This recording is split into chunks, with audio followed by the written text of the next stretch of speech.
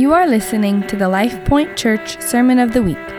We hope you enjoy this message by Pastor Drew Meyer. For more information about other Life Point Church resources, please visit www.livethemessage.org. Now, as I promised, we are going to dive into God's Word. You can open up to 2 Samuel chapter 7. 2 Samuel chapter 7. We started a series several weeks ago called The Presence. This central theme of the redemptive story of God. Revelation chapter 21, verse 3, we see this picture of heaven. This is where God's bringing all of us. And it says, the dwelling place of God is with man. That is what you are created for. Interestingly enough, when you tie that back to what God created in the garden, they're pretty similar. God dwelling with man in the garden, obviously that was ruined through sin, but where God is bringing us, so what God is redeeming is what he started in the garden. The dwelling place of God, or the dwelling place of man is with God. That we would be his people, that he would be our God, the presence. So the presence is not just a phrase that we throw out around this church as something that in our worlds is non-negotiable. Like we need to close the doors, shut down this whole operation if the presence of God does not come and visit us as we gather together. The presence of God is what changes everything. And the definition of the presence of God that I presented to you a couple weeks ago is this. It's the dominant reality of the rule of Jesus in a person or a place. God is everywhere all the time. He's not confined to time nor space. He's present everywhere. But when the Bible talks about the presence of God, it's where that becomes the dominant reality, that he is real, that he rules and reigns in a place. So in Genesis chapter 3, when Adam and Eve are running from the presence of God, it's not that God ceases to exist, it's that they're running from his rule and reign in their lives. They're trying to do things on their own. And more, as individuals and as a church, we want to live in submission to his rule and his reign so that he becomes the dominant reality, that we live with this greater awareness of him as the ultimate reality. And obviously that picture in Revelation chapter 21, that day, it will be ultimate. It says there's no pain, there's no crying, there's no tears, there's no death. That's because in that moment, everything else is burned up. There's a new heaven, there's a new earth, where the ultimate reality is his presence. We're all just captivated by his glory. So this morning I want to ask this question before we dive into 2 Samuel chapter 7. It's this. What would my life look like? In the coming and going, what would my life look like if I lived with a greater awareness of God's reality? How would my life be different? In the words that I use, my conversations, in how I use my time, in what I put my eyes upon, on what I look at? How would my life be different? What would it look like if I grew in an awareness of God's reality here and now? Just look at this in 2 Samuel chapter 7. This morning we're going to look at King David. Obviously, he became a figure of what this coming Messiah was going to look like. He really ushered in this golden era for the nation of Israel. It really ushered God's redemptive story onward. But before David, things weren't looking so good for the nation of Israel. They turned away from God. They tried to do things on their own. In their stubbornness, they continually requested a king. We want to be like other nations. Got all these other nations, they look so cool because they got an awesome king. We want a king. So God said he finally gave them what they desired. He gave them a king. But they got a pretty wicked king. His name was Saul. He started off all right, but it didn't turn out so well for Saul, if you know the story. But then God found for himself a man after his heart. Really a nobody, this man David. And from the earliest years of David's life, and now we'll see here, even as he's king, he placed central in his life the reality of God, the presence of God, that God would be central. Whether he's herding some sheep in the pasture as a nobody, or whether he's sitting on the throne in Bethlehem, he would be central. He would be the highest priority. He'd be preeminent. It'd be God in his life. Let's look at this. So now when the king lived in his house, and the Lord had given him rest from all his surrounding enemies, the king said to Nathan the prophet, "See, now I dwell in a house of cedar, but the ark of God dwells in a tent." David had a very frustrating thought in his heart brewing. He couldn't. I'm sorry, I'm struggling with words. He could not rest with this disconnect in his life. With the fact that he was sitting in his plush palace in the ark of God, which represented God in his reality, because the ark of God was this box that God ordered, that commanded them to build, and in it held three items: the tablets of Moses, Aaron's budded staff and rod, and it held this golden pot of manna, which was this miraculous sustenance that God provided for them in the wilderness. So these three items that continually reminded the children of Israel of God's reality, of his power, that he is real. He's not just a far-off figment of our imagination, but he's real. And these relics, they remind us of his power and his miraculous provision. And so the Ark of the Covenant was sitting in a tent. And this bothered David. He had a hard time with this reality, this disconnect in his life. If God really is preeminent, if he really is the most important thing in the kingdom, why am I sitting in a palace, and why is the Ark of the Covenant sitting in a tent? He was willing to ask that difficult question. He says in verse 3, and this is the prophet Nathan, this is the man of God, the man of the hour. And Nathan said to the king, "Go and do all that is in your heart, for the Lord is with you." He just feels instantly that confirmation. No, this is from the Lord. You should go do this thing.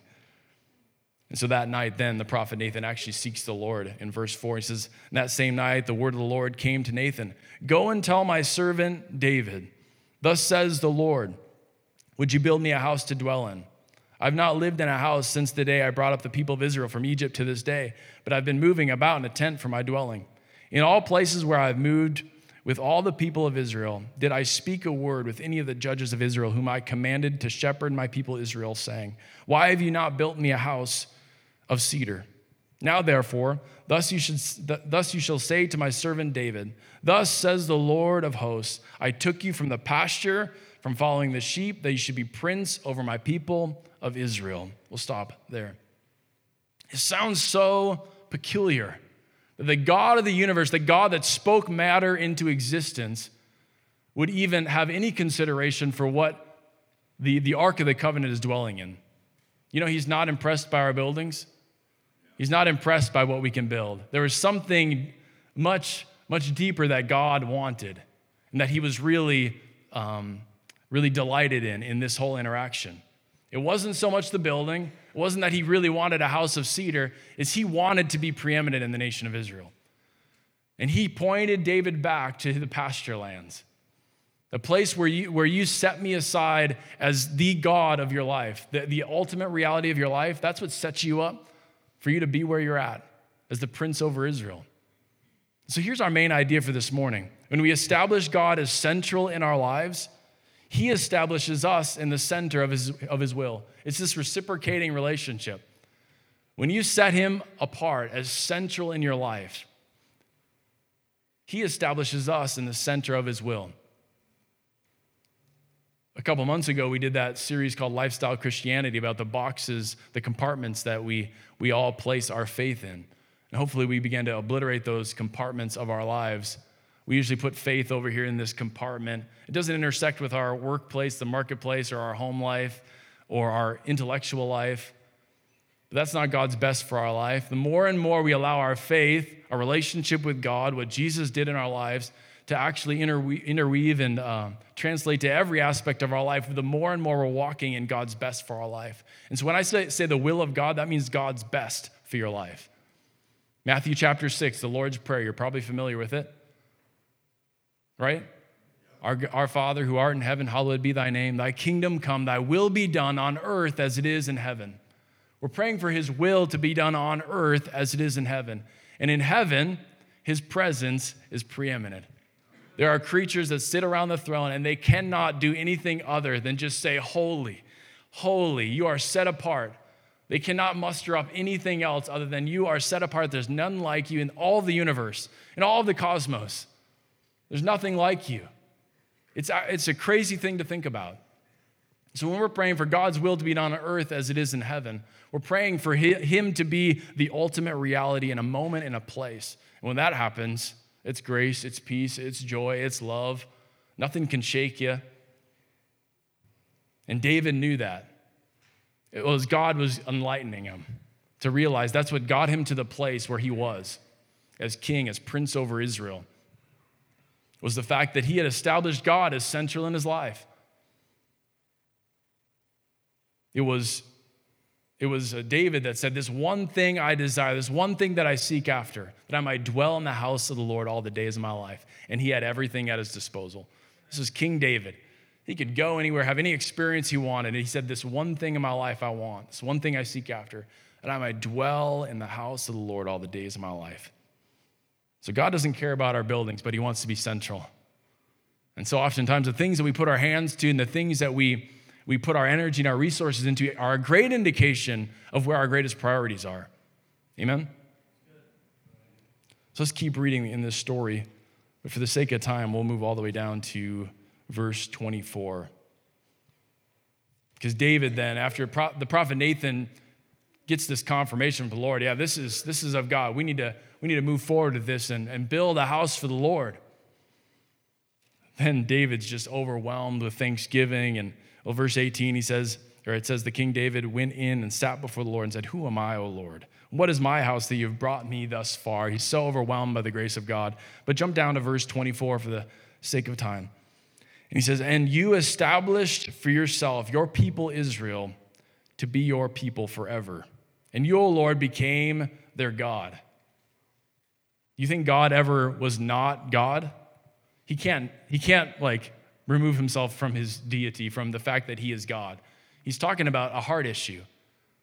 In this moment, God became really a God of Israel because he was put in his proper place, sitting on the throne of their hearts.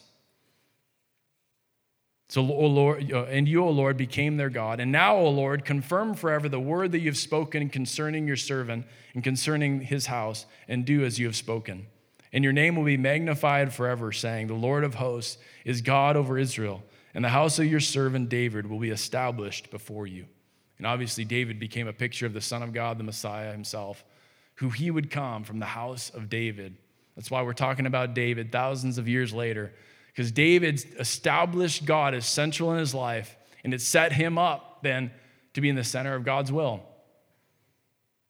to be God's man for that hour, for that generation, and for generations to come. So let's cut to the chase, cut to the heart of it. From this passage, how can each one of us establish the presence of God in our lives? From King David's example, how can we establish in the coming and going of our life, how can we begin growing and answering that question with a greater burning conviction, that question that we asked at the very beginning? How would my life be different if I grew in an awareness of the reality of God in the here and now? So firstly, it's this. Remember that God here goes with you. Remember that God here goes with you. We don't gather together in a church building to get something that stays here. You have the Holy Spirit living in you. It's a central part of the gospel. He doesn't just clean your conscience. He doesn't just forgive you of your sins so you can spend some future eternity with him. He does that. But it's so much more. It's a scandalous gospel that actually says God comes and takes up residence in you. Holy Spirit comes to live inside of you. So we gather together to be the family of God, to hear from God together, to get marching orders for the mission of God. But it's not to receive something that you don't leave with. You leave with the Holy Spirit. And so just picture Holy Spirit with you as you're driving down the road today, as you leave this place. Holy Spirit's in you. You didn't leave him back here like, okay, bye God, I'm leaving you at your house, the house of God. As you're eating lunch today, I don't know where your restaurant of choice is on Sundays. We always pick up Mexican on Sundays. It's the Meyer tradition. When we're chowing down on our burritos, Holy Spirit is there. And he's not caught off guard by it. He's not, that's where he is. Holy Spirit lives in you. Jesus took care of it. He made you clean. He comes and takes up residence in you. David understood this. As he said, he recognized in prior generations, as the nation of Israel was freed from slavery in Egypt, they were really nomadic people wandering around in the wilderness. But what was it that led them through the wilderness? It was the presence of God. And in every location that they'd come to, in the center of the camp would be the tent of meeting, the tabernacle, this central focal point of the presence of God. This is what makes us a people. This is what makes us distinct. It's the presence of God. And they set it up right smack dab in the center of the camp, and encamped around it were all their tents of dwelling. David recognized that as nomadic people, then the presence of God would lift, and the presence of God would move them on to a new place.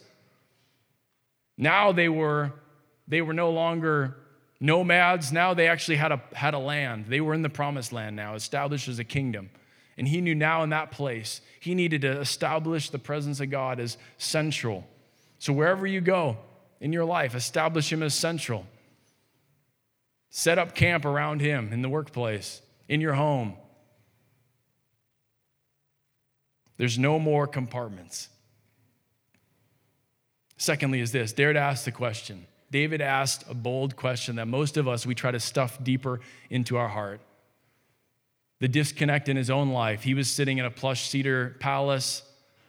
The ark of God was sitting in a dusty, overused tent. And David is willing to ask the question, what's gone wrong? Like what's missing from this picture? I would challenge you to ask the uncomfortable question. Why is it that I'm allowing myself to watch this stuff that obviously tarnishes the way I view the world and view myself in light of eternity and view the people around me? Like, why am I allowing this stuff into my life? I'm talking about entertainment and what we consume. I think it needs to be said. I'm honestly appalled by some of the stuff that we're now streaming into our families and into our homes. Why don't we ask the tough question? Not, that God that's sitting down at Life Point Church in a building, like this is his house where he hangs out. No, he lives in you. And it's in that place, dare to ask the question, what's with the disconnect? That's not meant to have a hint of condemnation at all. I don't want anybody to leave this place with any sort of condemnation or shame, but I'm inviting you to ask the question, why is it that I have this disconnect in my life? What about how we use our time? Dare to ask the question, why is there that disconnect? Why don't I live with this sense of purpose and urgency for this day, for this hour? Why am I letting my life just slip by, fly by? What about my language? Why do I talk to people that way? That doesn't reflect that God is the ultimate reality in my life. Why did I just curse that person? Why did I put that person down? Why am I not more considerate to build people up? Those are the tough questions, and David is willing to ask those questions. Are you tracking with me? Dare to ask the question. And those that do will be establishing God as more central in their life. Those that don't, they're setting their faith up like boxes and compartments. I think the better way to think about our faith is more like a wheel, with God being the hub, and every other aspect of your life is like a spoke. Provides the structure that's all tied to one central hub that really informs every aspect of our life. It's that one central hub of the reality of God, that he is preeminent. He's the ultimate reality. It's all coming and going. At the end of it all, he's going to establish a new heaven, a new earth, and we'll all stand before him, before this holy God. Dare to ask the question. And thirdly is this, remember the presence is what makes you distinct. It's the presence that makes you distinct. And I believe in this moment, you can read in the text here how overwhelmed David is by the grace of God in his life. He's like, who am I? In my story, that God would choose me and use me. That God would pick me up from the ash heap, that God would pull me out of an unknown pasture land where no one knew me from anybody. Who am I? It's the presence of God that always made him distinct. I believe David, and I often envision David out in the pasture land strumming his harp and just having a worship session with Jesus. He experienced the presence of God in those places. And that's what always made him distinct. The reason he could stand before Goliath and know, that he would kill him, but what he says is God is going to conquer him. It's like this partnership. He kills him, but God conquers him. God is really the one fighting his battle for him. The only reason he could stand there with any sort of faith is because of something he had experienced already privately. The presence was what made him distinct. Just as I was praying this morning, I thought of 2 Corinthians chapter 4, verse 7. It says that we have this treasure in jars of clay to show that the surpassing power belongs to God and not to us. In a world that would scream at you and tell you how uniquely special you are in and of yourself, I would modify that a bit and say, yes, you are unique. There is no one like you. But really, the presence of God is what sets you apart from common. From the common every day, it's the presence of God that makes you distinct. It's not just your unique DNA. It's the presence of God that sets you on a completely different plane, a different value grid from everything around you. It's the presence of God.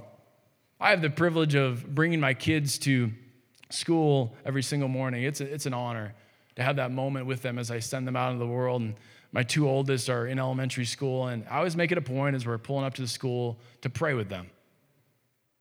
And I just pray a simple prayer, obviously, of favor and that God would give them grace to work hard. But really specifically, I pray that God would give them eyes to see how they are leaders and they're influencers.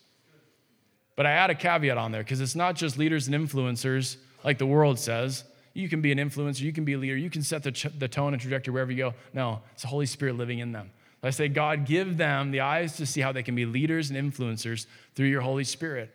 It's the Holy Spirit that sets them apart to be distinctive, to be distinct leaders and influencers in the place. That's what allows them to be light in the darkness. It's not just your charisma and your awesome leadership skills. If Paige wouldn't mind coming up to the keys. It's the presence of God that makes you distinct. Remember that. That's what set David apart. So I want to end with how I started, asking you that question. How would your life be different if you grew in an awareness of the reality of God in the here and now? The nation of Israel quickly forgot. You'd think they had it easy because they saw signs and wonders that are really so unique, so out of this world, it's hard to wrap our minds around. Think of the nation of Israel being freed from the superpower of the day, Egypt. That in and of itself is miraculous on just an economic level. But the way in which God brought it about through 10 miraculous plagues just blows our minds. But then as they're on the pursuit, or Pharaoh and his army is on the pursuit, they come to the Red Sea. God frees them from the chase of Pharaoh and his army through the Red Sea miraculously, right? You'd think that'd be pretty etched in their hearts and their minds. This God of Israel is like no other. He is set apart. He is preeminent. He is the ultimate reality. But there's this fascinating story in Exodus chapter 32 where their forgetfulness gets the best of them, where their distinctive gets squelched by their impatience, really. They're sitting there because Moses is up on the mountain and they get impatient. So they're like, well, let's take this into our own hands. Let's fabricate a god. They gather all the gold that they can collect and they build the golden calf. You know the story, right? I think it's just so fascinating how the level of deception that they fell under, though, in that forgetfulness. Because what they declare is this: as they build this awesome monument with their own hands, it's not the presence of God. God always manifests himself in a way that doesn't need to be built with hands. Instead, they build this golden calf, and they say, these are the gods who brought us up out of the land of Egypt. You would have thought as that came out of their mouths that they would have realized the disconnect. No, there was no sign of any golden calf leading them miraculously out of Egypt and leading them through the Red Sea. What led them through the Red Sea was a pillar of cloud, a pillar of the glory of God, manifest itself that led them through the Red Sea. You'd think that would be etched in their minds. These are not the gods that led us out of the land of Egypt. And then fascinatingly enough, this is the level of deception. Aaron stands up and he says, "Tomorrow shall be a feast to the Lord."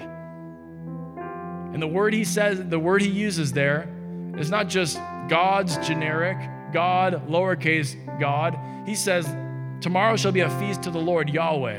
He uses that distinct name of God, Yahweh. This is going to be a feast to Yahweh. How quickly they had fallen away from the distinct presence of God as set apart as nothing else, like nothing else. If everyone would close their eyes and bow their heads across this place, I want us to close.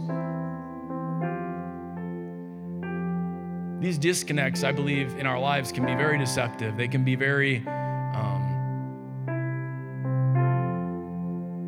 I believe they can be so subtle.